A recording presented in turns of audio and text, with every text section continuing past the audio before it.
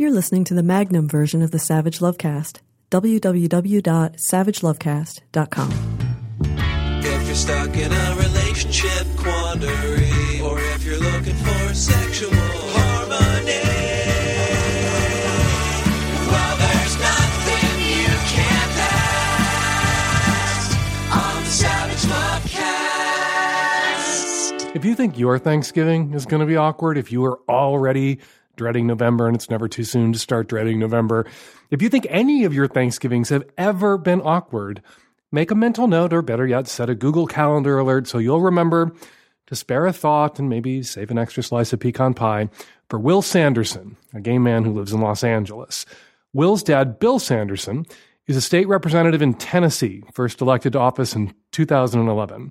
The elder Sanderson is proudly pro-life and pro-family, according to his campaign website. He joined the legislature to preserve the values that have defined our families for generations.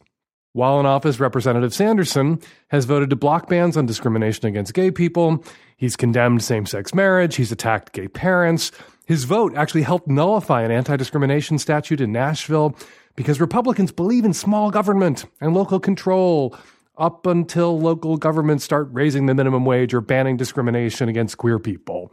Representative Sanderson has also advanced legislation attacking trans people and pushed through a bill that would allow licensed therapists to turn away gay clients and anyone else who offends their religious beliefs.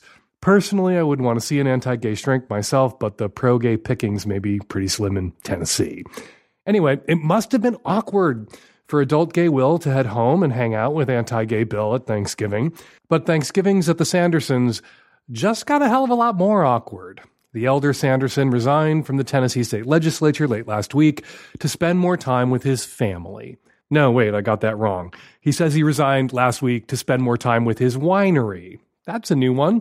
And it's just a coincidence that Representative Sanderson resigned the same week, practically the same day, that Tennessee political journalist Carrie Wade Gervin reported that, can you guess? Anti-gay state rep, anti-gay voting record. Can you guess where we are headed? Anyone out there who guessed headed for Grindr got it right.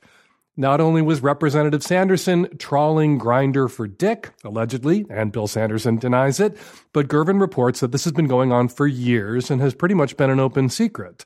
In addition to sending out his nudes and engaging in chats and, according to some of the people Gervin spoke with, arranging actual hookups, this family values conservative has been telling gay men on Grindr that his marriage was open as far back as 2013. And he was, of course, talking about his second marriage. No word on whether this family values crusader's first marriage, which ended in divorce, was open or not. Now, this is nothing new. Homophobic politicians getting caught with their hands in the cocky jar or their mouths wrapped around it. That happens at such a clip you practically need an Excel spreadsheet to keep the fuck up. I mean, does anyone besides me remember anti-gay Ohio State Rep Wesley Goodman, who had to resign after he got caught fucking a dude in his Senate office? Or anti-gay Oklahoma State Senator Ralph Shorty, who had to resign after getting caught in a motel room with a 17-year-old boy? Or North Dakota State Rep Randy Boning, yes, Boning, who had to resign after he got caught sending nude photos to men on Grindr? Now, in fairness, not every anti-gay state politician who's forced to resign got caught in a gay sex scandal. Iowa Senate Majority Leader Bill Dix, crusader for family values, Bill Dix, and a man whose last name is Dix, he had to resign after he was caught on camera hooking up with a female lobbyist. A straight sex scandal for a guy named Dix. I don't know how the irony gods could ignore that low-hanging fruit. Anyway, Will Sanderson isn't the only gay person on the planet with homophobic parents. Far from it, lots of gay men and women have to navigate relationships with people we can't help but love who are homophobic. Thanksgiving is tricky enough when your dad is a homophobe. Thanksgiving is even trickier when your dad is an anti-gay elected official who votes against your fundamental human rights whenever he gets a chance. And I imagine Thanksgiving is infinity tricky. When you find out your homophobic anti-gay elected official dad with the anti-gay voting record had to resign after he got caught looking for down and dirty guy-to-guy play on Grindr, allegedly. All right, coming up on today's show on the micro edition of the Savage Lovecast, tons of your Qs, lots of my As, and on the Magnum edition of the Savage Lovecast that you can subscribe to at savagelovecast.com. theSavageLovecast.com. Twice as long, more guests, no ads. Lucien Greaves, co-founder and spokesperson for the Satanic Temple, joins us for what is episode 666 of the Savage Lovecast. Greaves is witty, he's charming, his political activism makes you think and laugh and think some more. Not only do we talk to Greaves about his work with the Satanic Temple, we also asked him to weigh in on some of your dilemmas, including, and you're going to want to sit down for this, the co-founder of the Satanic Temple tackling your wedding questions. All coming up today on the Savage Lovecast. Hey, Dan. My boyfriend and I have been in a long-term, 5-year open relationship that's been really healthy for us, and we've had a lot of fun and enjoyed ourselves until today. I had informed my partner that I started seeing someone who was stimulating stuff that he just couldn't mentally, and my partner was like, okay. And then I let him know that I was having him up to the house that I was house sitting at to spend a couple days with me, which my partner said okay to. When I was at the house with this guy, my partner sent me a barrage of texts saying how I was breaking the rules, how this was unfair, how he was sitting at home, and how I was fucking this guy, and all he could think about was that. And he said, if you don't make him leave immediately, this relationship is over. I told him that I discussed this very clearly with him, and he knew that this was happening, and I wasn't going to ask this guy to leave. He'd driven like 3 hours to come up and see me. Over a lot of drama, my partner ended up driving to the house. Luckily, I was not there. Screamed, "Where the fuck are you? Where the fuck are you?" And then proceeded to take pictures of the house that I am taking care of, who happened to be my boss's house, and pictures of their bed that I had sex with this guy in, and send it to my boss. This was very dramatic to me, and my partner has never behaved in such an irrational manner. So obviously my bosses are legitimately very upset with me. I'd love to know what you think I should do here. Obviously, I deeply regret sleeping in their bed and having sex, and also having a guy come up to sleep and having him sleep in their bed with us. But this is just a really fucked situation, and I'd love your input on it. Sounds like a really fucked up situation. That's my input. Sounds like a relationship extinction level event. Doesn't sound like something that you two can come back from, this violation of your trust and this attempt to punish you for what? You guys are 5 years into an open relationship. You say it's been healthy and happy and functional all this time. I don't want to point a finger at you at all. The only thing that you mentioned that may have been different about this particular person is you told your boyfriend that he pleasured you in ways or hit you in places and touched you in spots that your boyfriend couldn't. And maybe your boyfriend had some huge meltdown about feeling inadequate or replaced or suddenly feeling competitive around this particular guy at this particular time in a way he hasn't in the past. None of that makes what he did okay. And I don't think any of that makes what he did excusable.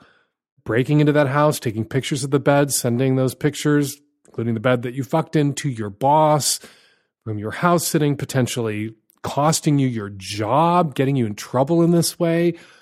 Yeah, I think that is the end of this relationship. And maybe there are some lessons to learn here. When you're in an open relationship, you're having great sex with someone new, you want to be sensitive to your partner's feelings. And it may be true that sex with your new partner is exciting and thrilling and new in different ways. And maybe there's some things that they do better than your partner ever did or could. That's not information your partner needs to know. And that may be information, if shared, that makes it hard for your partner to be at peace in this open relationship. I've often said that when it comes to our parents, we need to run them on a need-to-know basis. Maybe with our partners in open relationships, there's a little bit of need-to-knowing that has to go on, a little bit of good judgment that we have to demonstrate. And maybe your partner doesn't need to know that this person gives better blowjobs than anyone else you've ever been with.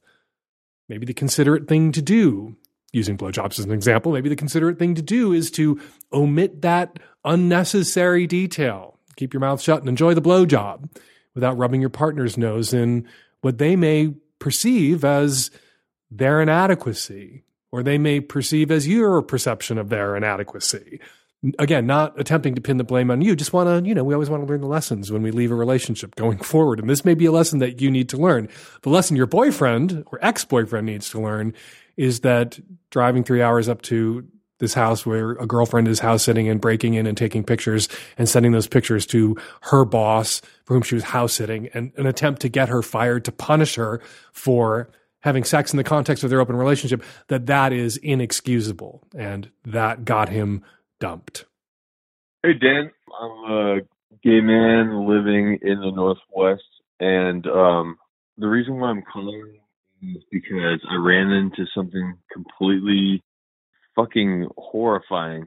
I was house sitting my parents' house, and I turned on the computer, and there were two icons that came up. And I don't know if my Bluetooth was on my phone or something like that, or if it synced into the computer. But I clicked on it, and basically it was all the pictures of every single guy on Manhunt that I've associated with. And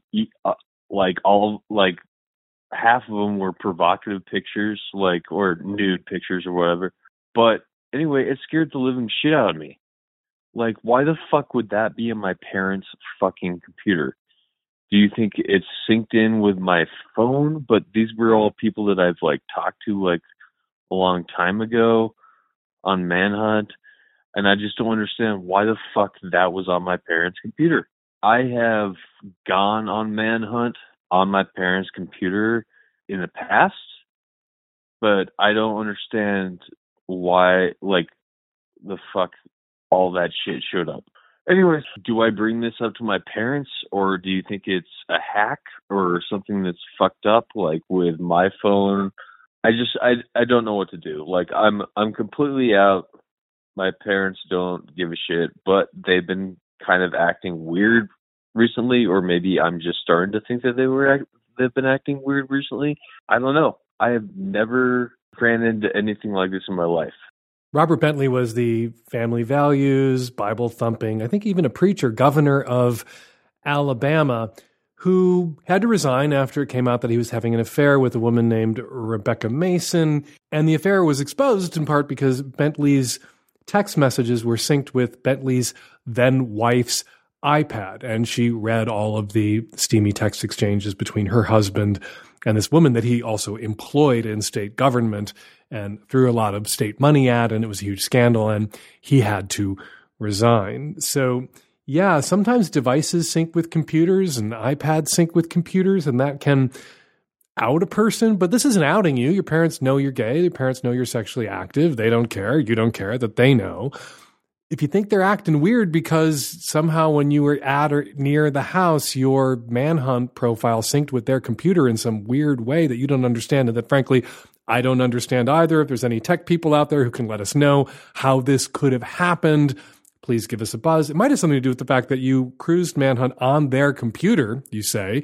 You also mentioned that these were old pictures. Maybe they were downloading automatically to your parents' computer when you were using your parents' computer to cruise on Manhunt. I don't know. Or maybe they all got off your phone somehow if your devices are all synced, if mom and dad are paying for your phone somehow. I don't know, but somebody out there does know. The thing I think you need to do here is directly address it with your parents. If these tiles or icons were on your parents' computer in such a way that you noticed them, I guarantee you, your parents noticed them. All you got to do to them is say, "Oh God, I'm so sorry. That was embarrassing. I hope it didn't bother you. I deleted them. If any more pop up, let me know. And then obviously we need to do something about our phone or my phone. And when I'm in the house, being sure to turn off Bluetooth or whatever it is that is resulting in this embarrassing sharing between your devices and your parents' computer." But I would address it directly. You spotted them on their computer. I guarantee you, your parents spotted them on your computer as well. Get out in front of it. Hi, Dan. I'm a straight 49-year-old woman in a relationship for 7 years. We have a 6-year-old daughter, and I have a problem I hope you can help me with. I love my partner, but when he pees, he misses at least half the time when I step into the bathroom. We only have one. I step on pee. Our bathroom is not large and the toilet is close to the door. I've tried to talk with him about it several times, and he says he'll try to not do it, but it continues to happen, and it's really demoralizing to me. I think I'd choose living in different places where we're not raising a child together. We're both big fans of yours, and he really respects you. I hope you can help us out here. The obvious answer here is for him to sit down when he pees. Now, a lot of men don't like to sit when they pee. They've been standing all their lives and spraying everywhere all their lives.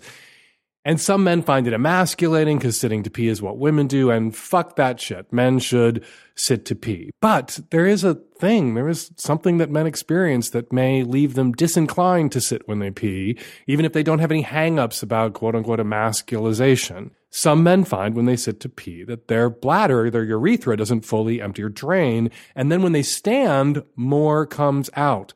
He could be sitting to pee for all you know, and then standing and more comes out, and that's the pee you're trotting through. There is a middle ground here.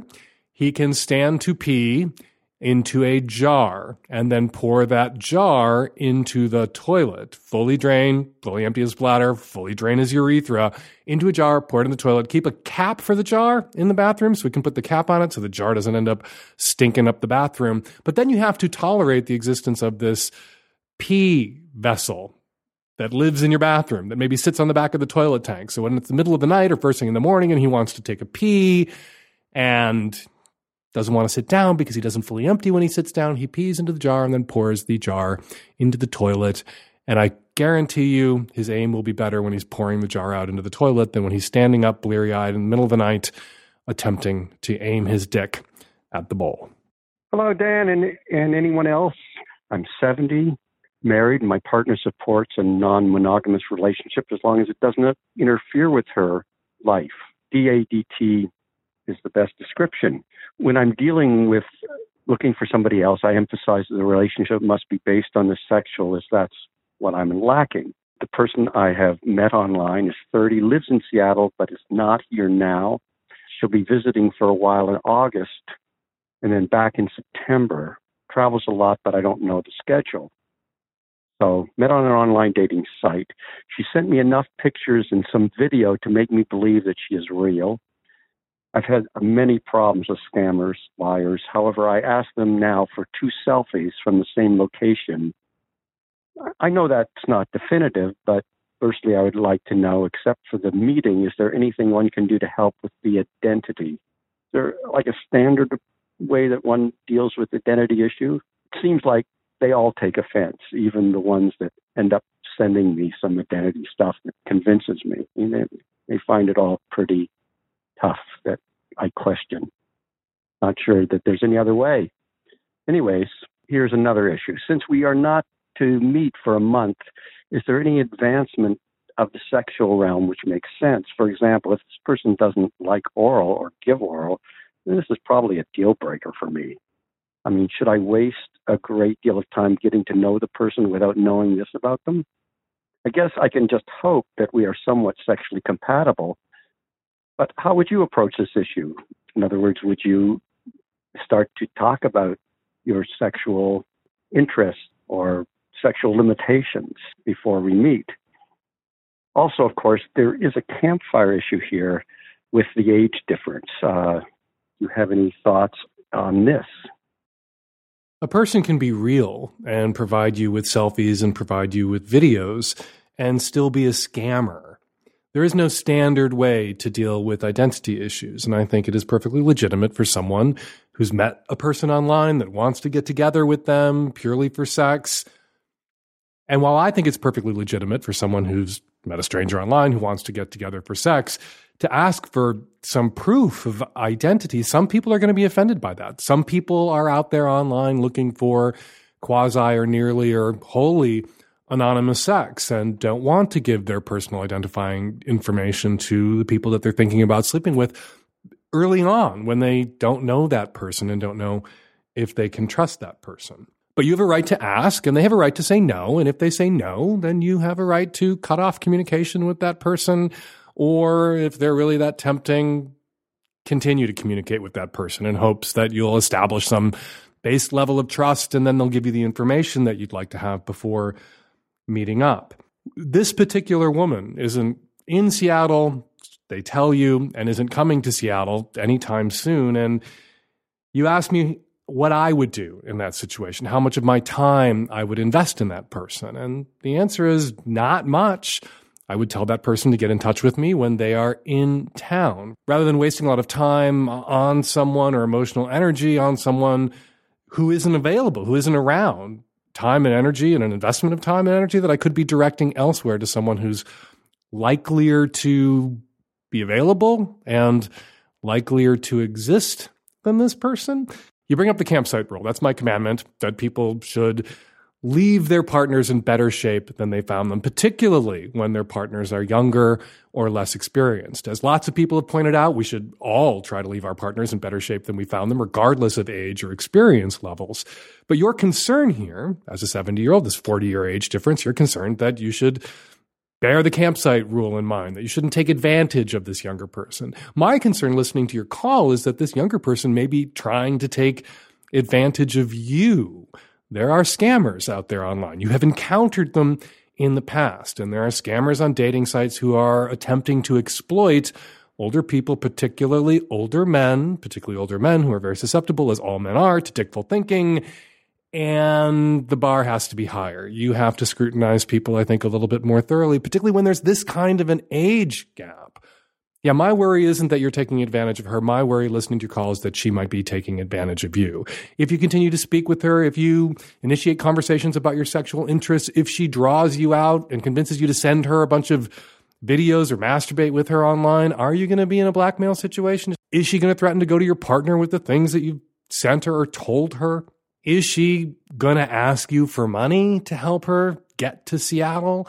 All those things, I wouldn't put the odds at 100%, but they're likelier in this sort of situation. So please interact with her a little bit after you've come. Masturbate and then have a conversation with her. That's when you're most likely to see through a scammer's bullshit or perceive the early warning signs or red flags of a scammer, when you are least likely to be engaged in dickful thinking, which is right after you've come. All that set aside, this woman is not in Seattle and is not going to be in Seattle anytime soon. I would encourage you to tell her to give you a shout, drop you a text when she's coming to town. And in the meantime, direct your attentions elsewhere, perhaps to some women who are a little closer to your age and therefore a little less likely to be scamming you or trying to leverage your dickful thinking against your better judgment. Hi, Dan, a 30-year-old woman calling about a friend. She's dating a guy who started out as like kind of her boss. He is much older than her. She's about 29. He is 65 at a low estimate. And I'm just wondering if I have any business saying anything to her about my concerns about the relationship. She's been through some shit lately. She got divorced, and I have a feeling that she kind of took up with this older guy as a way to get out of the house and not have to deal with her husband during the divorce.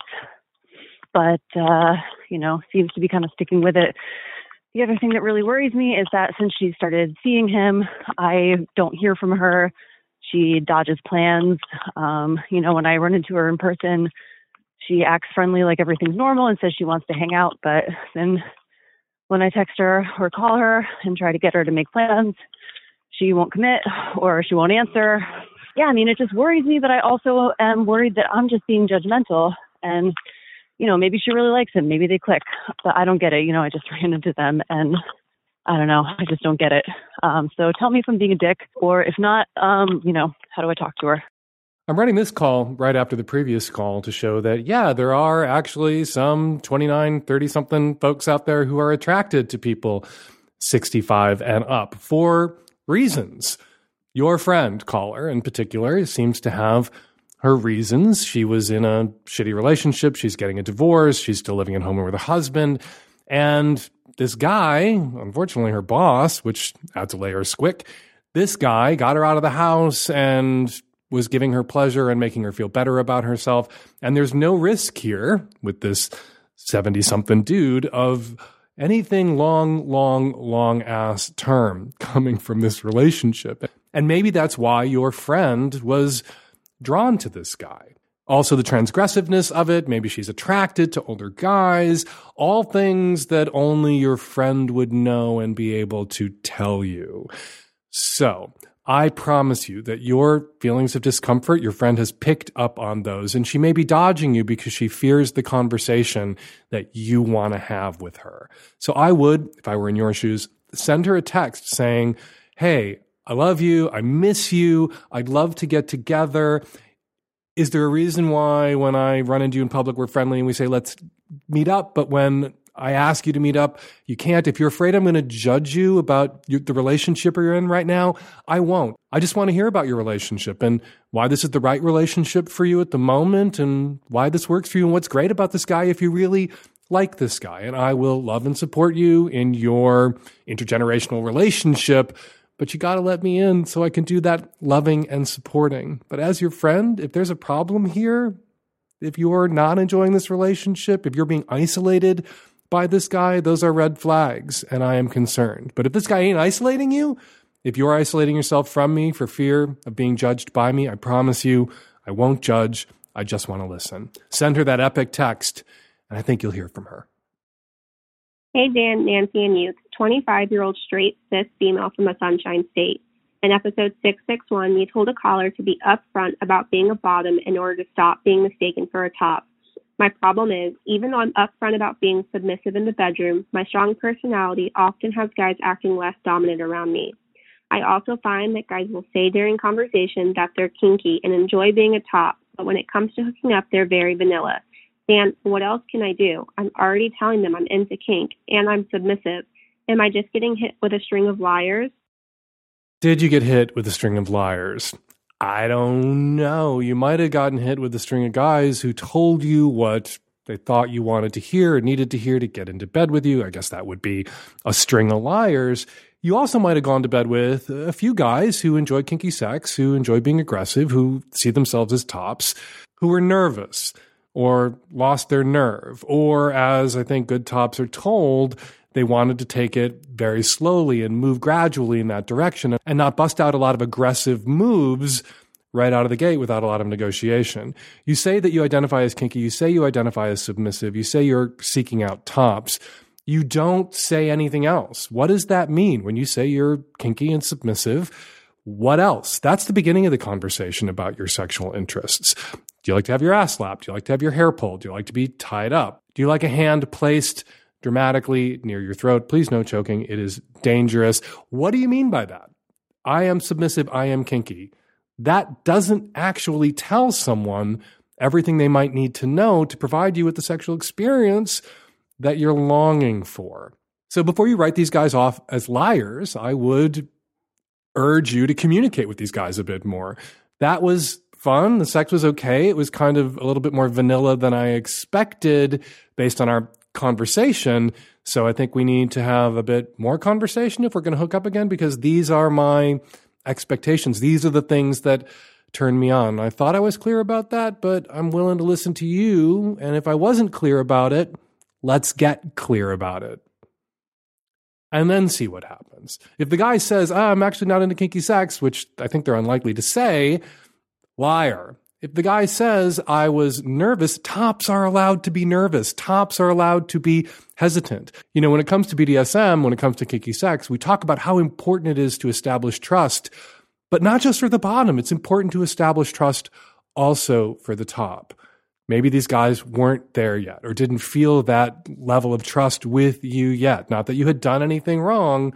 They just weren't there yet. Maybe they were just feeling tentative, and that's what you were picking up on when you two fucked. It wasn't that they were liars. It wasn't that they were vanilla. They were just nervous. Give them a call, and maybe, if it feels right, give them another chance. Hey, Dan, Nancy, and the tech-savvy at-risk youth.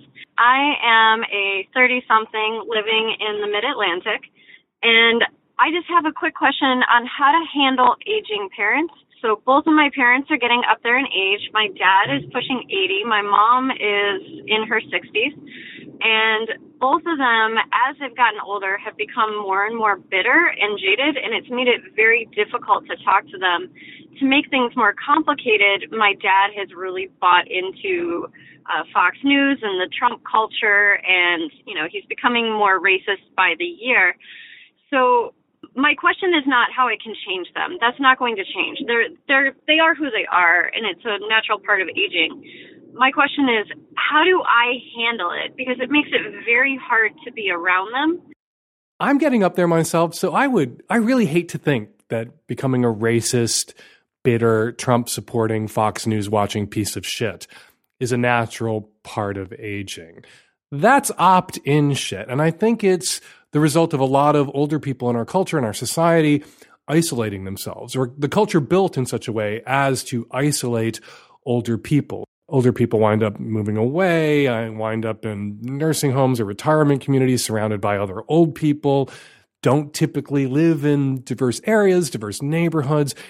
It has been my experience of old people in Seattle, where I have lived for decades, that they're not assholes and racists and Trump-supporting pieces of shit. It is my impression, because I don't spend a lot of time out in the boonies, that more isolated, older people who are surrounded by cows or other older people watch a lot of Fox News and grow more racist and more bitter as they become more isolated. So maybe the way to fight this is cultural and generational, and we need to build a culture that doesn't isolate old people from young people. Maybe then we'll have fewer racist, bitter, Trump-supporting, Fox News-watching old people on our hands. But as to the problem of your parents, tell them. Urging a lot of people today to have conversations, sometimes difficult conversations. I understand that difficult conversations are called difficult conversations because they're fucking difficult. But you can say to your parents, I don't want to talk about that. I don't want to talk about Trump. I don't want to talk about race. I don't want to listen to you two say racist, bitter shit. And then leave. You can train them like the animals that they are, that we all are. If they start saying this stuff, get up and go.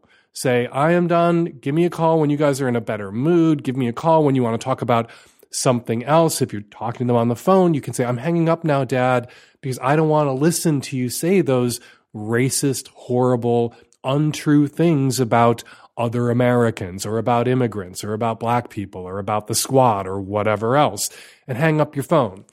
Just like the gay kids who come out to their parents as teenagers and they have to bring their parents around. Your only leverage over your parents as an adult is your presence. And if your parents are doing or saying hateful things about you, don't make yourself present. If they're doing or saying hateful things about other people and you are offended on behalf of those other people, or it's just unpleasant for you to listen to them go off like this, don't make yourself present. But tell them that's what you're doing. Tell your father, all right, Dad, I am on my feet and I am out of this restaurant because I am not going to listen to this. If you want to talk about something else, I will stay and I will sit and we can chat. If you want to talk about this shit, I'm out. Be firm and be consistent. And if they can't knock it the fuck off, spend less time with them, spend less time engaging with them, talk with them less. Make it clear to them that they can have more of their daughter in their lives, or they can pop off with racist, bitter Fox News horseshit, but they're going to have to make a choice. Hey, I have a question about being discreet about having multiple lovers when you're staying with your parents. So here's my situation. I live in Chicago. My mother lives in Boston. I am from Boston. I go home to Boston a couple times every year to visit, and I always stay with my mom because, well, I usually stay with her because I am super broke and I don't have money for a hotel or even an Airbnb. I have stayed with friends occasionally, but I only have one, maybe two friends I could stay with, so I can't stay every time because I would outstay my welcome. So I have connected with a lovely couple in Boston, and we have had fun rendezvous the last couple times I've visited Boston, and I have stayed with a friend during that time, and that wasn't an issue. But this time I'm going to go home in a couple weeks, and I will be staying with my mom, again, due to financial constraints. Now, my mom is supportive of my identity as lesbian. She's very on board with that. She's come around to the idea that I am having sex at all. I have a girlfriend. of 2 years. So she's okay with all that. I think she's a little iffy about the sex because I'm not married, but she's okay with it and supports my relationship. But she would not at all be okay if she knew we were non-monogamous. And I don't know. I really want to see this couple again because they're very lovely people. I really have a fun time with them. And it's like my little home away from home that I can go to when I'm visiting. I still have some beautiful lovers there waiting for me. So what can I do? Staying overnight seems tricky without lying, and not staying overnight. I could just go and hang out and say I'm hanging out with friends. That's possible. But my mom is a bit of a helicopter mother, so I'm just afraid of not being able to lie enough to cover it up. Stay overnight and lie. Run your parents on a need-to-know basis. You can come close to the truth. You can even introduce your mother to this lovely couple that you've befriended in Boston, and let your mother know that, every once in a while you crash at their place. You'd like to go see the movies and maybe have a drink, and then they have a guest room and you're going to stay there because you don't want to drive home. You don't want to have to traverse the city, or maybe you want to give mom a break. You can tell mom anything. You don't have to tell mom you're fucking this couple. You can allow your mother to assume what you allow probably your neighbors to assume or your coworkers to assume, that you are monogamous. That's the default assumption. Social monogamy, they call it, socially monogamous. You are not sexually monogamous. Your lovers need to know that. Your friends need to know that. Some people are out about being sexually non-monogamous, even if they are socially monogamous, even if they're pair bonded with one person, they're completely out. But most people, particularly most straight people, aren't. And you aren't obligated to be. I think it would be better if everyone who was sexually non-monogamous was open about it myself. But parents are judgy and people are shitty, and there are no anti-discrimination protections in place for people who have open or poly relationships, and it can be a risk. So not everybody who can be is. So not everybody who would even want to be can be. But we're talking here about your mother, and your mother doesn't need to know the details of your sex life.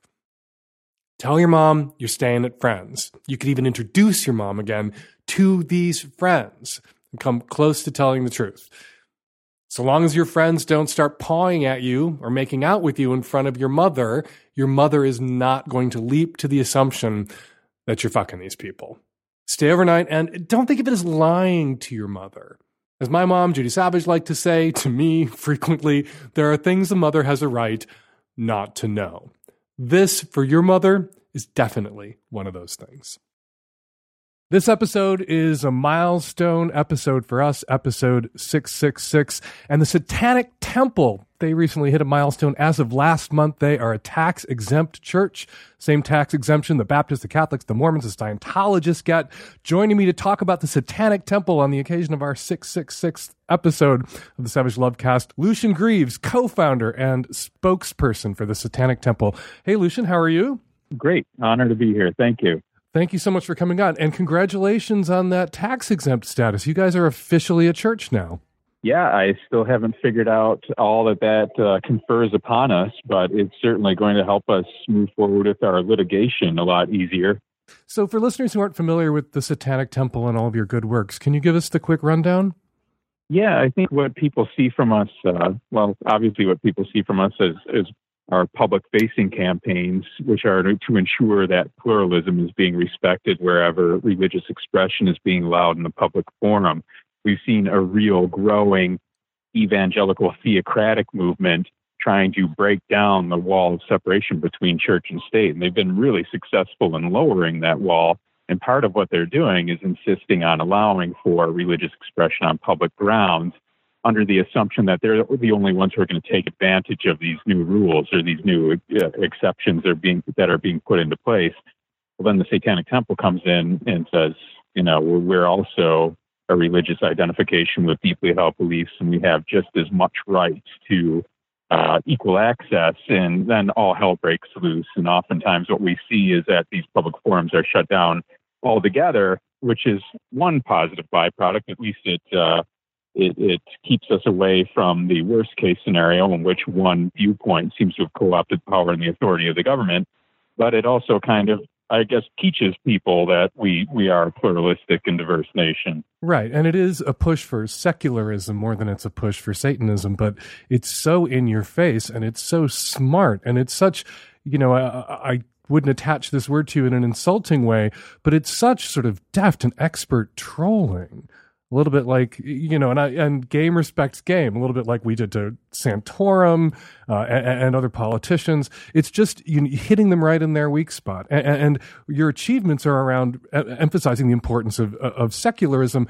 And if there's going to be an allowance for, religious expression on publicly owned property, the fig leaf there, the government's fig leaf is, well, the government can't distinguish between religions, can't discriminate between religions, but we should allow for all religious expression to flourish. But of course, the evangelicals and theocrats who push these carve-outs, want to erect 10 Commandment monuments in public courthouses, want to get prayer back into schools, they think they're the only ones who are going to be allowed back in.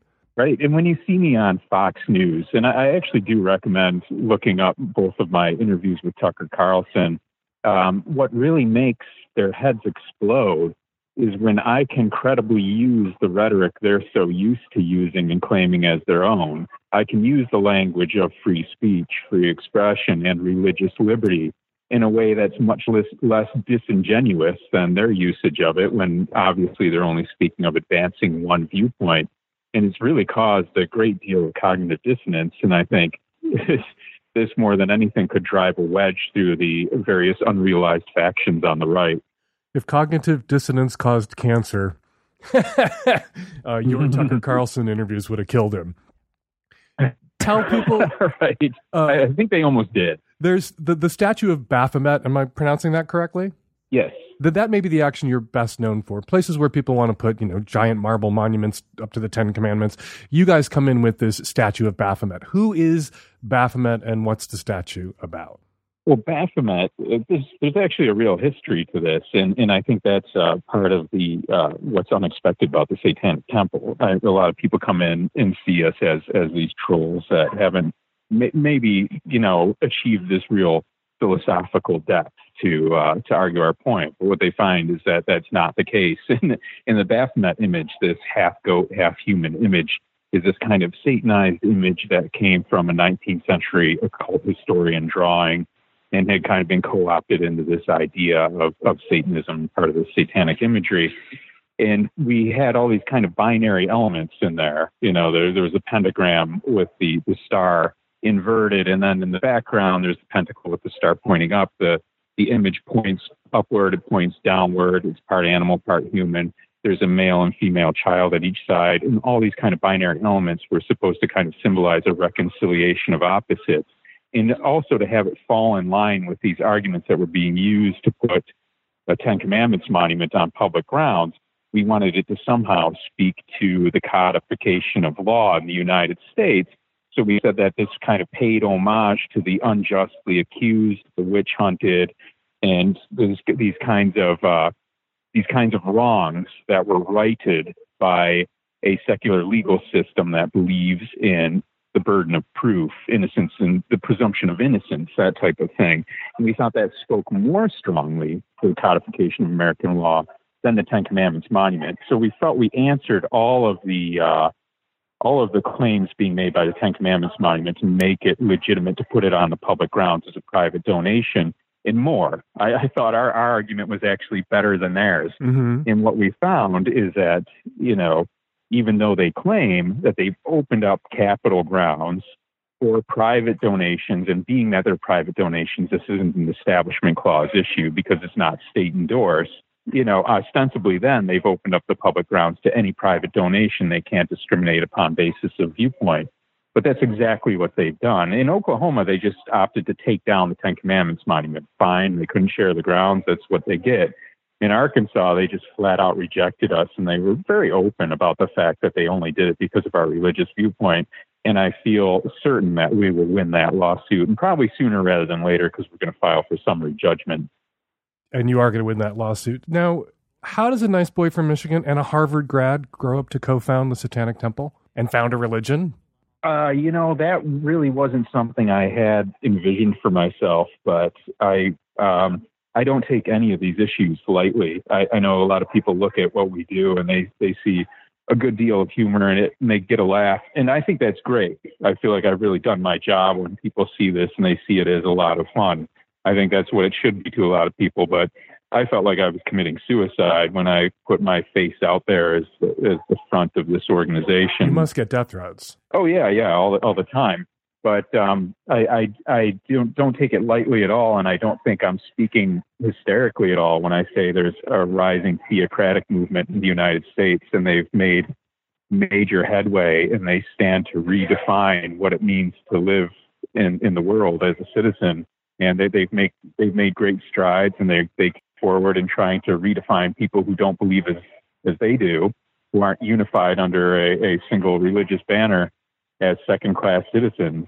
And at the point where you even start allowing unique privilege for any one religious viewpoint, you've gone down that path, and we have started down that path. And I think the things the Satanic Temple are doing, as funny as they may appear on the surface, they're going to reverberate for generations to come, and the outcomes of these battles we're fighting are primary importance. I don't think there's any conflict between the seriousness of an issue and the humor that activists may bring to a demonstration. I remember, HIV/AIDS, the AIDS crisis, the height of the AIDS epidemic.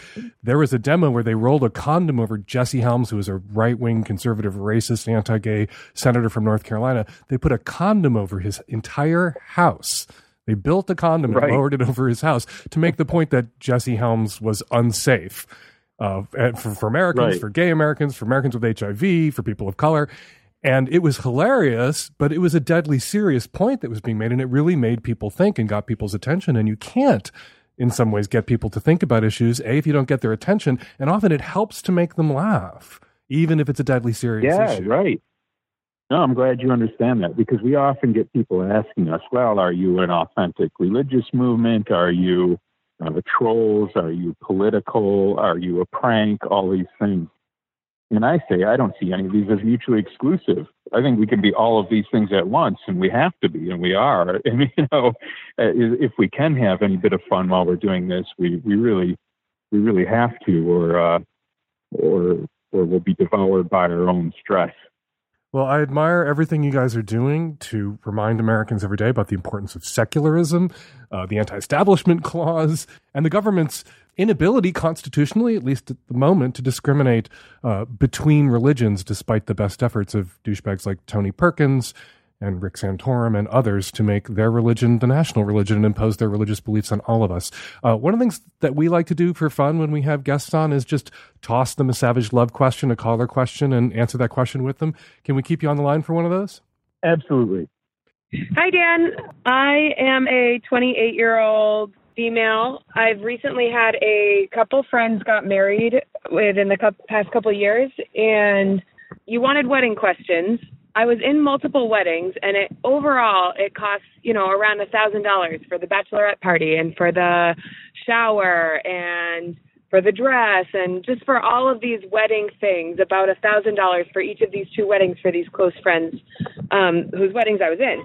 I find it to be a little bit ridiculous that I think weddings are essentially big parties. Like, I know that they're to celebrate love, but it's like you're throwing a big party. And to expect someone then to buy you a gift in addition to all this other wedding shit that you do, to me just seems like really excessive and entitled. And like, these friends had their parents pay for their wedding. So like, to ask like your mid-20s friends to just like basically pay $100 to go to a party for you seems a little absurd to me. I don't know. It's been like a year or 2 years since they got married, but am I being an asshole? I never gave a gift to either of them. And then sometimes I just feel really weird and awkward about it. And I feel like, I don't know, I just feel weird about it. What do you think, Dan? So how guilty should she feel? She goes to the wedding, spends a lot of money to be there, doesn't send a gift. I'm probably the wrong person to ask about that. I'd feel perfectly comfortable just going on whatever terms I'm available to go on. So I think that's implicit in the invitation anyways. I don't think anybody's supposed to put themselves into debt or shouldn't be expected to. Mm-hmm. And if they are and somebody takes offense, well, then that's their problem, isn't it? I think so. But, implicit in the wedding invitation is we invite you, you bring us a gift. And I feel, maybe I'm old-fashioned, maybe I'm channeling my mom here, that if you can't afford to go and bring a gift, you should not go and send a gift. Well, I mean, a gift can have sentimental value and not be of high monetary value, right? Maybe it's something you've made. Maybe it's something important. I don't think it necessarily needs to be distinguished in value by how much somebody spent on it in any case. Oh, I completely agree there. But I do think a wedding invitation is kind of understood to be a commodified exchange. And if you are the gift, I think then you make that clear, like, I can come, but that's all I can do. But I'll help out at the wedding. You can do a little volunteer work or cleanup work or help with logistically. I don't know. It's not something I have to confront very often. Don't get a lot of wedding invitations, been to a bunch of gay weddings. But all of this, like bridesmaids dresses, bachelorette parties, all of these attenuated expenses that straight people heap up on themselves when they're going to have a wedding. This doesn't happen in gay land. Well, I guess you have to expect, at least. I mean, I think we're making some assumptions here, and we're going to have to assume that we're not looking at somebody who's prone to getting married 3 months later again. True. Does the Satanic Temple officiate marriage ceremonies now that you're at church? Can you do that? Yeah, we can do that. In fact, there's a real demand for that now, and I think we're really getting our ordination process into place, and I think Satanic weddings are going to start becoming a lot more common. And no gifts required at a Satanic wedding. Your presence is the only gift required. Right. Well, one of the early things we wanted to do before the Supreme Court allowed for, said that gay marriage was a constitutional right across the board, where some states still had it illegal. So what we wanted to do was kind of test religious liberty laws and perform a gay marriage where it wasn't legal, and then sue the state, demanding that they recognize it on religious liberty grounds. And I still regret we weren't able to test that out. Well, you might be able to, someplace like Alabama. You might be able to test that out in the future if Donald Trump's Supreme Court overturns Obergefell, which I think is a real possibility.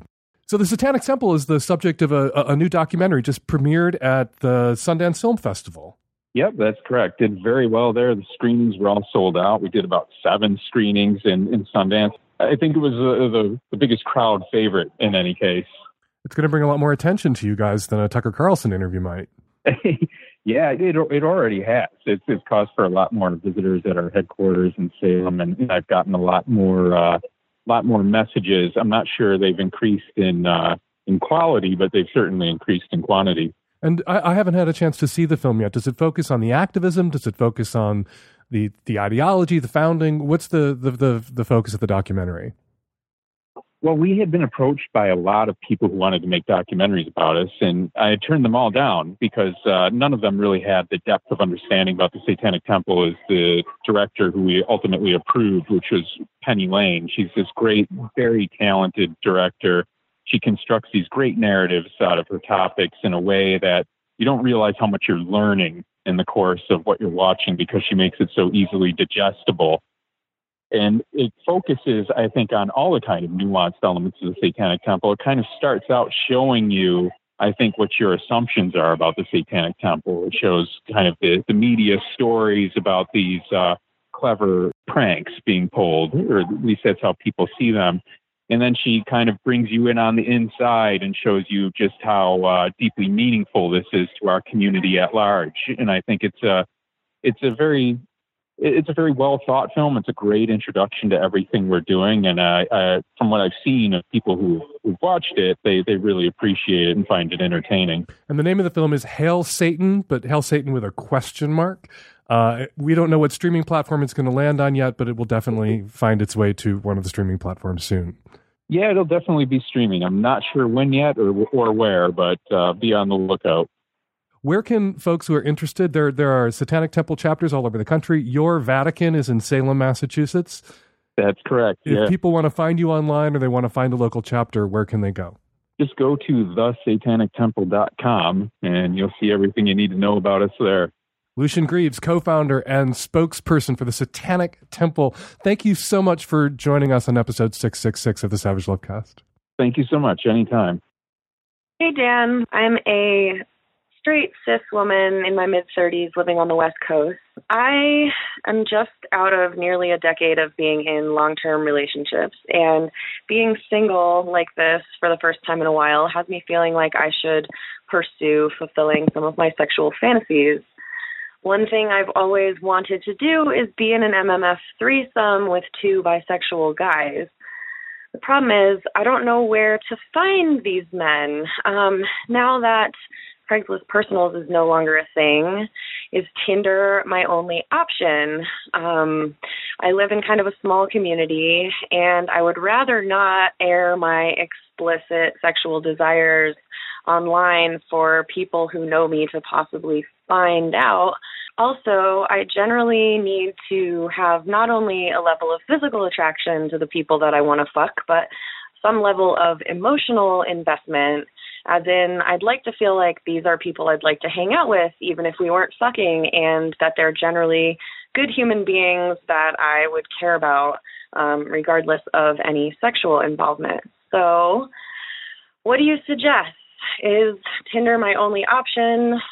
How else should I go about finding these bisexual dudes that might want to have a threesome with me?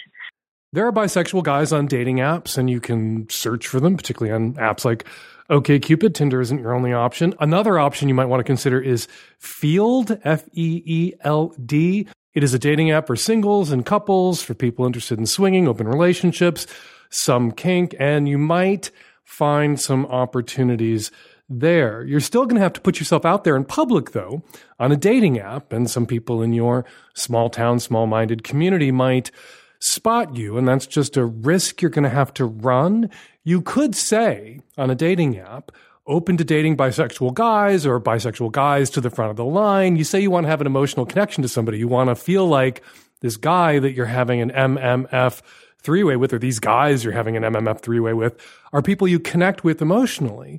So why not just consider dating bi guys and then this MMF three-way situation, instead of being a one-off fantasy that you have fulfilled by two bisexual space aliens who zoom down to Earth and then blast off after you're done, never to be seen again? Why not date a bi guy? There are tons of bi guys out there. And there are lots of guys on dating apps who identify themselves as straight because they've faced rejection from women. A lot of heteroromantic bi guys are afraid to be out about being bi because they feel like it makes them less marketable, and that's not an irrational feeling on their part. Bi guys who are out and open about it face a lot of rejection. So some aren't out and open about it, and that creates a lot of stress in bi guys' lives because it sucks to live in the closet. And there you are, a straight woman, a single straight woman, whose ultimate fantasy is to have an emotional connection with a bi guy or a couple of bi guys that you can have three ways with. Well, date a bi guy. Find a bi guy that you can connect with emotionally and that you could see yourself dating, and then date that bi guy. And MMF three-ways can be a regular part of your sex life with your partner. And of course, if you find a bi guy that you want to date or make a connection with, you're not obligated to stay with that bi guy eternally. But I think you should be open to dating a bi guy. You're talking about bi guys as if you're only interested in being with the bi guy for this one-off, scratch that itch three-way. And what you should be doing is thinking about putting yourself out there subtly on OkCupid or Tinder, or not so subtly on an app like Feeld, and searching for bi guys to date, seeking them out, not to fulfill a fantasy, or not just to fulfill a fantasy, but to partner with. Hi, Dan. I'm a 29-year-old woman living in Los Angeles, and I'm recently married, very happy with my husband in terms of emotional support and companionship. But our sex life is a bit of a struggle, mostly because I am the more sexual one in the relationship. I've always been very sexual, and I'm really proud of my sexual confidence that I've gained over the course of 29 years. But with him, I feel that the unequal sexual energy is harming our relationship, and I don't really know how to deal with it.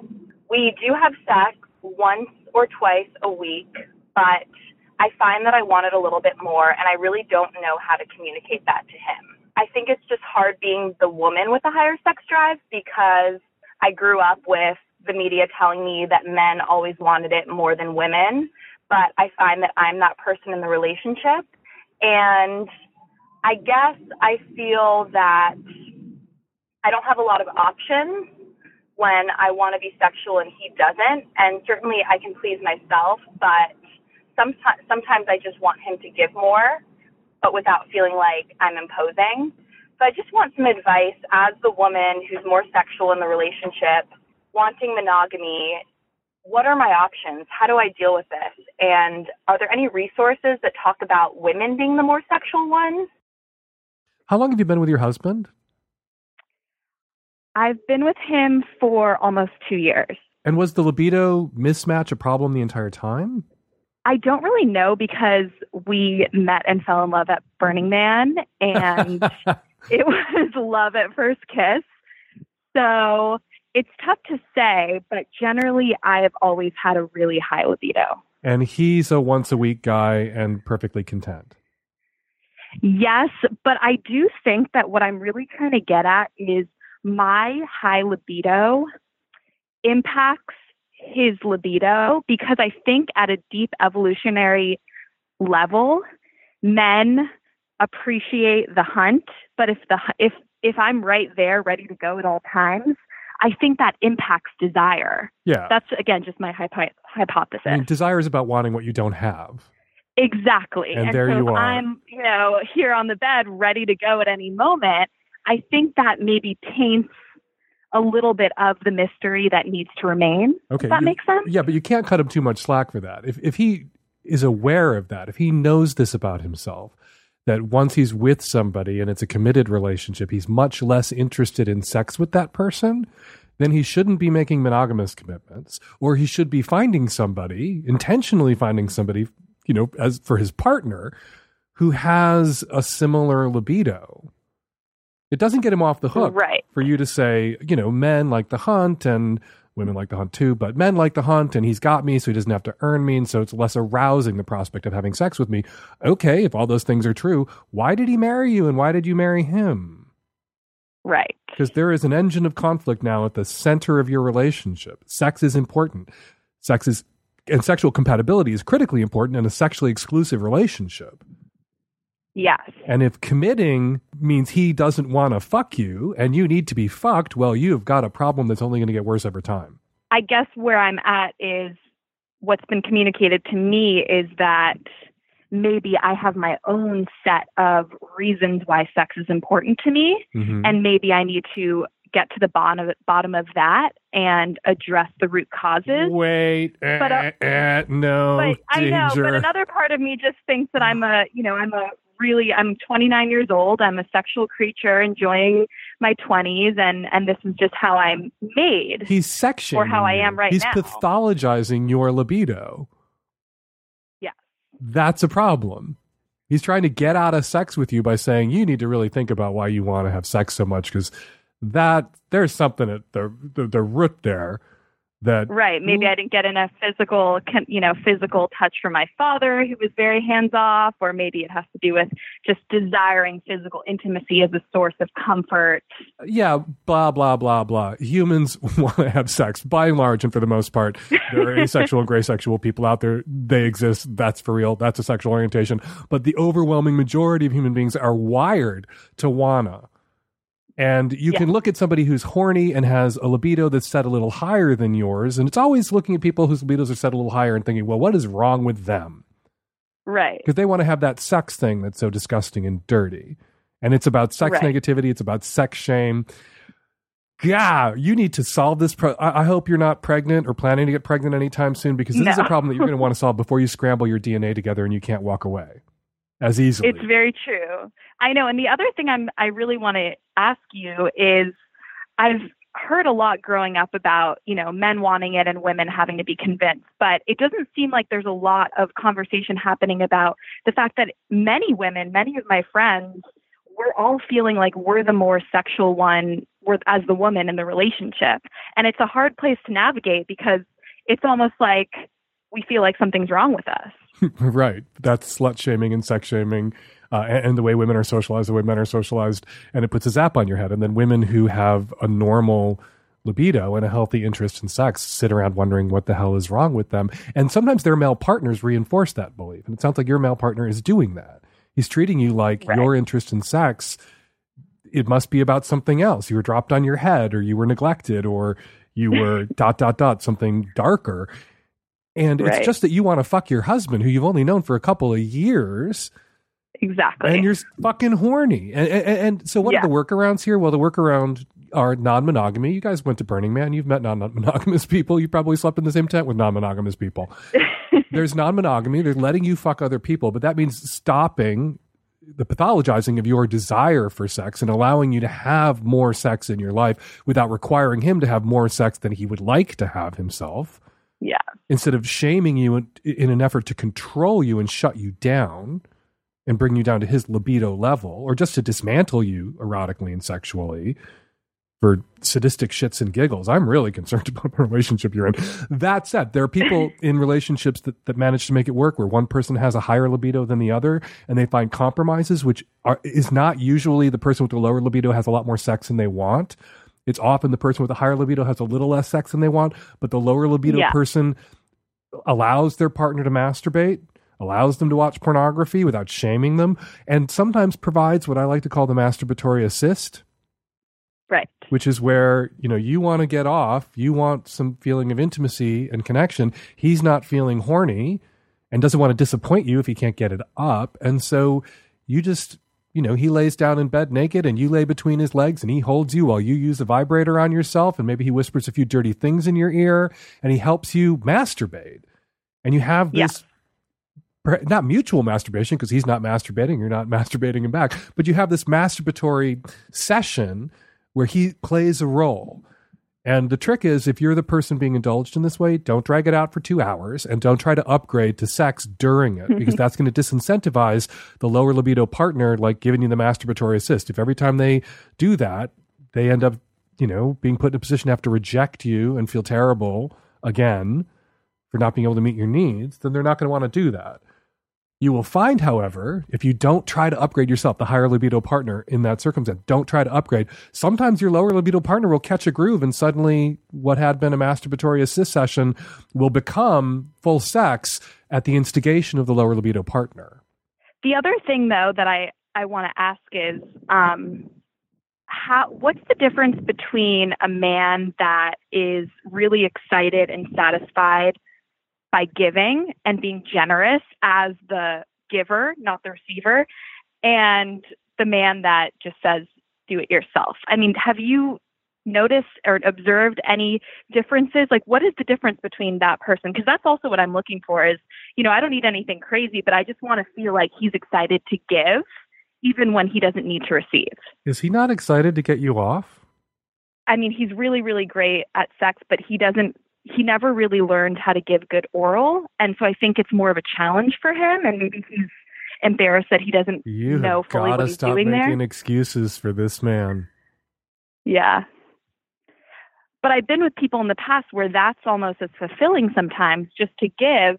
I'm just wondering, what the difference is between that person and the person who's just a little bit hesitant. One would be a good sex partner and good husband, and one wouldn't be. Yes. And it sounds like you married the one who wouldn't be. I feel like I got myself in a little bit of a trap, because me being perceived as the higher libido partner certainly doesn't help the dynamic.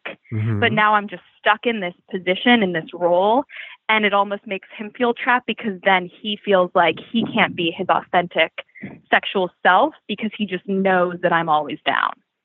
I don't want to be in this role either, because now I feel like it's almost like an expected where, he's assuming that I always want it. So I can't just kind of experience the buildup of wanting it separate from what he thinks I am. How hard would it be to leave him? Hard. I mean, this is the only thing that, of course, it's important to me that I struggle with. Other than that, he's my dream partner. We're very happy together in all other forms of life. Right. Other than the sex, Mrs. Lincoln, how is the play? Right. Yes. Other than the sex, we're completely compatible and happy. Right. And you're 2 years in, and other than the sex is already a problem.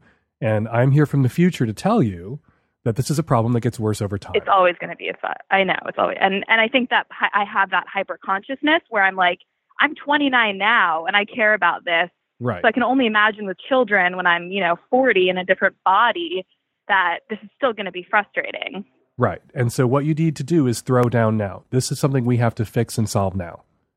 We have to figure out how to make our sex life work for both of us and be joyful for both of us, because we have backed into a position where I feel shamed. You're not aroused at the prospect of having sex with me. I don't feel like you're invested in my pleasure. You're not giving of pleasure in a way that I deserve to be given pleasure. And this, if we wait, if we don't address this now, if we don't fix this now, we will be completely miserable, resentful, frustrated, and headed for divorce in 5 or 10 years. Because this is a cancer that grows and kills relationships. And people do this thing where they're like, everything is so great except for the sex. And we can't say that, it's enough to leave someone because the sex is lousy, even in a sexually exclusive relationship, because then that's putting too much importance on sex, giving sex too much weight. And yet, it's a sexually exclusive relationship. That puts a lot of weight on sex. He's the only person that you can turn to get these needs met. And if he is and sex is really important to me, and it always has been. Right. And so if he is incapable of meeting your needs sexually, if you guys aren't a good match sexually, if you're not sexually compatible in enough ways, for a long-ass term relationship, for there to be a foundation that you can build upon going forward, you guys aren't even speaking the same language. Yeah. And he's sex shaming you, and he's so far in your head, and you've been socialized as a woman to such an extent so successfully that you are constructing excuses for him when he's not in the room. He also says he feels shamed for not being as sexual as I am. So he has his own set of shame. But I guess what I'm also wondering is, should you think of it as a practice, like a practice just like meditation and yoga, where you have to commit to it and you have to do it regularly for you to feel changes? Or how should I think about this or even communicate this so it doesn't feel like it's a headache? I wouldn't call it a practice. Like, I want to get yoga woo-woo about it. I think colloquialisms I'm more comfortable with, like, you guys have to catch a groove. You guys have to carve a groove into each other that works so you're both happy. So that you don't feel deprived, and that you don't feel like he isn't invested in your pleasure, and that he doesn't feel pressured or inadequate. Yeah. And there may be some compromise you both have to do to get to that place where you feel content and he doesn't feel inadequate or under pressure. And that means mutual masturbatory assist. Maybe that means an open relationship. He's not interested in that. And neither am I think. Okay. Because I've done that before. Yeah, but I'm sorry. Maybe I'm being cynical and bitter and awful today, but just I feel like I'm going to get a call from you, or I have 14 other calls all lined up waiting to go from women who are basically you, and you're not the only high libido woman with a low libido man out there, who are miserable because they stayed in the relationship. Right. And now extricating themselves from the relationship is hard. And I kind of want to, jump in a time machine with you and be at Burning Man. Actually, I don't want to be at Burning Man. I never want to be at Burning Man.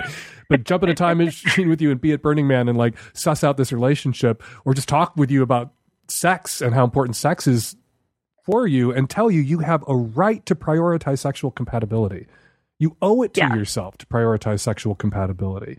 In a long-term committed, monogamous, sexually exclusive relationship, it is crucial. And yet so many people have it in their heads that if they prioritize sexual compatibility, that they're dirty birds, that they're skeezy weirdos who think too much about sex, when they should be thinking about, we both like the same kind of music. We both want kids and practice the same woo-woo faith. We both, we get along so well. We're best friends. All those things are important in a friendship.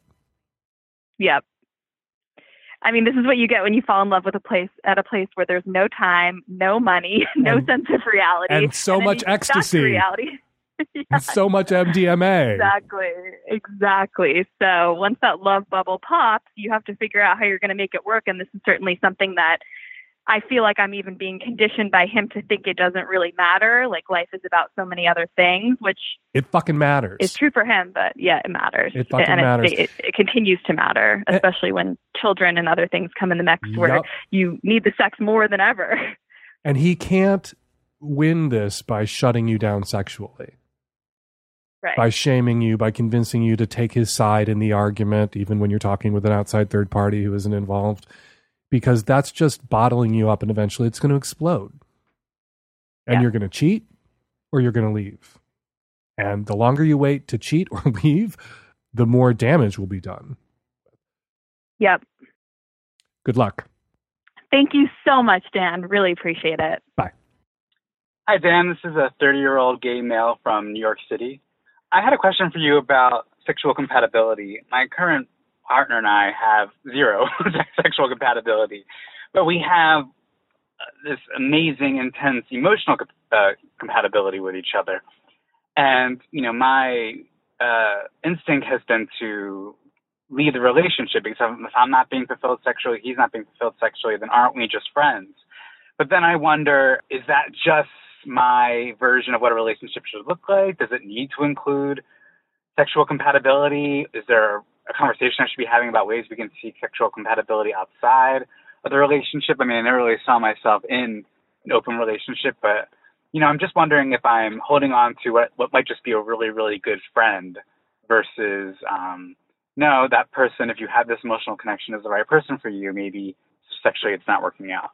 I've known a lot of straight couples and I've known a lot of gay couples and I've spoken with and emailed back and forth with a lot of straight couples and gay couples over the years. And one of my observations has been that gay couples who are in companionate relationships, gay couples who don't have sex with each other, have sex with other people, seek sexual fulfillment outside the relationship, but have a great emotional connection, they're more likely to be kind of, I don't want to say brutally honest, because it's not about battering each other, beating each other up emotionally. They're just often, I think, able to be honest about this. I've seen more companionate, functional, healthy relationships in gay land where the relationship itself may be sexless and that these two people are having sex with each other, but these individuals don't lead sexless lives and they don't have to hide that from each other. That they find emotional fulfillment, partnership, intimacy, even romance with each other, and they have a powerful connection that's bigger than friendship. That's not just best friends. It's something deeper and more transcendent, but they don't have sex. They don't have a sexual connection. Maybe they had a sexual connection at first and kind of burned through it, or they grew apart sexually, or maybe they never did. And they're honest with each other about it, and they're honest with their friends about it, and they're out about it. It's been my experience in straight land, talking to straight people, that these relationships are not unheard of, but they're usually not as easily acknowledged. And sometimes the seeking sexual fulfillment outside the relationship is on the DL, on the down low, for both partners. And they find it difficult to talk with each other about this honestly. But, you know, you can't be a gay person until you've had a difficult conversation about who you are sexually, often with people that are scary, who have power over you, parents, teachers, preachers, friends. You come out, you start telling these difficult truths about who you are sexually when you're vulnerable. And that makes it easier as a grown-up to continue to tell difficult truths, particularly to people who don't have power over you in the same way, that you aren't vulnerable in front of in the same way. All that said, that's just a long way of me saying, yeah, this can work, but it only works if it's okay for both of you. If you can see having an intimate, romantic partnership with this person while seeking sex outside the relationship, and imagine being happy in that relationship, well, it's only going to work if he can see the same things and imagine being happy in the same way. You have to be on the same page. This kind of relationship doesn't work unilaterally when only one person is happy in the sexless relationship, but not the sexless life. You both have to be on the same page. So this is ultimately a conversation, a brutally honest conversation that you're going to need to have with this guy that you're dating, and not this guy with the Sex and Relationship Advice podcast. All right, before we get to your response call, let's read some of your tweets. The fourth Foster tweets, you know, people use the term dodging a bullet when it comes to getting out of a relationship. Hey, Dan Savage, could it also be sometimes that you get shot and now you're finally having the bullet removed? Hashtag Savage Lovecast. Yes, you could see it that way. Stu Watkins tweets, I work in EMS, not in the US, and I got a call at a BDSM play place. I've never been to one personally or professionally, so I was surprised at first. If I wasn't a Savage Lovecast listener, I wouldn't have been able to appropriately educate my coworkers. Thank you, Dan Savage. Thank you, Stu, for writing in, and thank you for doing what you do. And finally, Diana Edelman tweets, the only podcast that uses the words Twitterfication and Baroque in the same episode. And today, risible. I love Dan Savage. I love you too, Diana. I do use all of those words, and sometimes I even manage to pronounce them all correctly. And now, your response calls. Hey, Dan, I'm calling about the woman in the most recent episode who was getting triggered into like a panic attack because she and her husband were trying some bondage. And I wanted to say that they maybe need to just start slow. You know, it doesn't have to be all or nothing. He can tie just one hand behind her back, or maybe just tie her feet together and leave her hands free, and kind of go slow and work up to, you know, times where she really can't move or free herself. And the other thing, and I'm so surprised you didn't say this because I've heard you say it to so many people, is instead of using rope or sheets or whatever else they have around, they should maybe invest in some cuffs, because those, once you're in them, they come off in a click instead of having to untie. And if she's panicking, it might be a lot more safe. Go slow and just make it playful and fun. He could even tell her to not move her hands and not tie them, and it could be like a mental bondage game. And then she doesn't even have to have anything that she can't get out of. She just has to be willing to do it. That sounds like it could also be fun. Hi, I'm calling about the caller in episode 665 who was experiencing like some claustrophobia and exploring bondage play with her partner. One thing that might be fun for her to try is you can actually pretend perhaps that he's like hypnotizing you, and maybe he's hypnotically suggesting you to tie yourself up, or only like asking you to pretend that you are bound when you're not actually bound. So you could engage in something like that without needing to be bound, or by binding yourself, which you might be more comfortable with. And it can be kind of sexy and fun and pretend. Hi, Dan. Since you know your Bible pretty well, this might not be news for you, but in preparation for your 666 show, I wanted to make sure that you knew that biblical scholars agree that 666 is not actually the number of the devil. It's mentioned in the book of Revelation, which any intelligent person reads contextually and not literally. There's mention of a number of beasts throughout the book. The beasts are really like political cartoons. Some of them are predatory, and that's meant to represent the Romans' military conquest. Anyway, at one point, the author says that the number of the beast is 666. People who read the Bible literally see that and think, oh, it's the devil. But there was an ancient practice called gematria, and what they did was they equated letters with numerical values, and it was like a riddle to be able to speak in code. The letters for Nero Caesar added up to 666. It was a way of talking about the corrupt leaders of the day in secret. So maybe 2,000 years from now, if there still is a civilization, people will find your ITMFA merch and think that it symbolizes the devil. And we're going to leave it there. 206-302-2064 is the number here at the Savage Lovecast. If you want to record a question or a comment for a future show, give us a buzz, 206-302-2064. The deadline is right around the corner to submit your film for my Dirty Little Film Festival Hump. You have a chance to win a part of $20,000 in cash prizes if your film makes it into the festival, and a cut of every single ticket sold on the Hump tour if your film goes out on tour with the festivals. Your films that you submit to Hump can be hardcore, softcore, live action, animated, kinky, vanilla, gay, lesbian, trans, straight, all sexual expressions and gender identities are welcome at Hump. The deadline to submit is September 13th. Go to humpfilmfest.com to find out more. Follow Lucien Greaves on Twitter at Lucien Greaves, and check out Hail Satan, which is now streaming. Follow Carrie Wade Gervin on Twitter at Carrie Gervin, and you can find her piece on Representative Bill Sanderson at carriegervin.substack.com. You should also be following me on Twitter at Fake Dan Savage. The Savage Lovecast is produced every week by Nancy Hartunian and me and the tech-savvy at-risk youth and Nancy. We'll all be back at you next week with an installment of the Savage Lovecast. Thanks for downloading.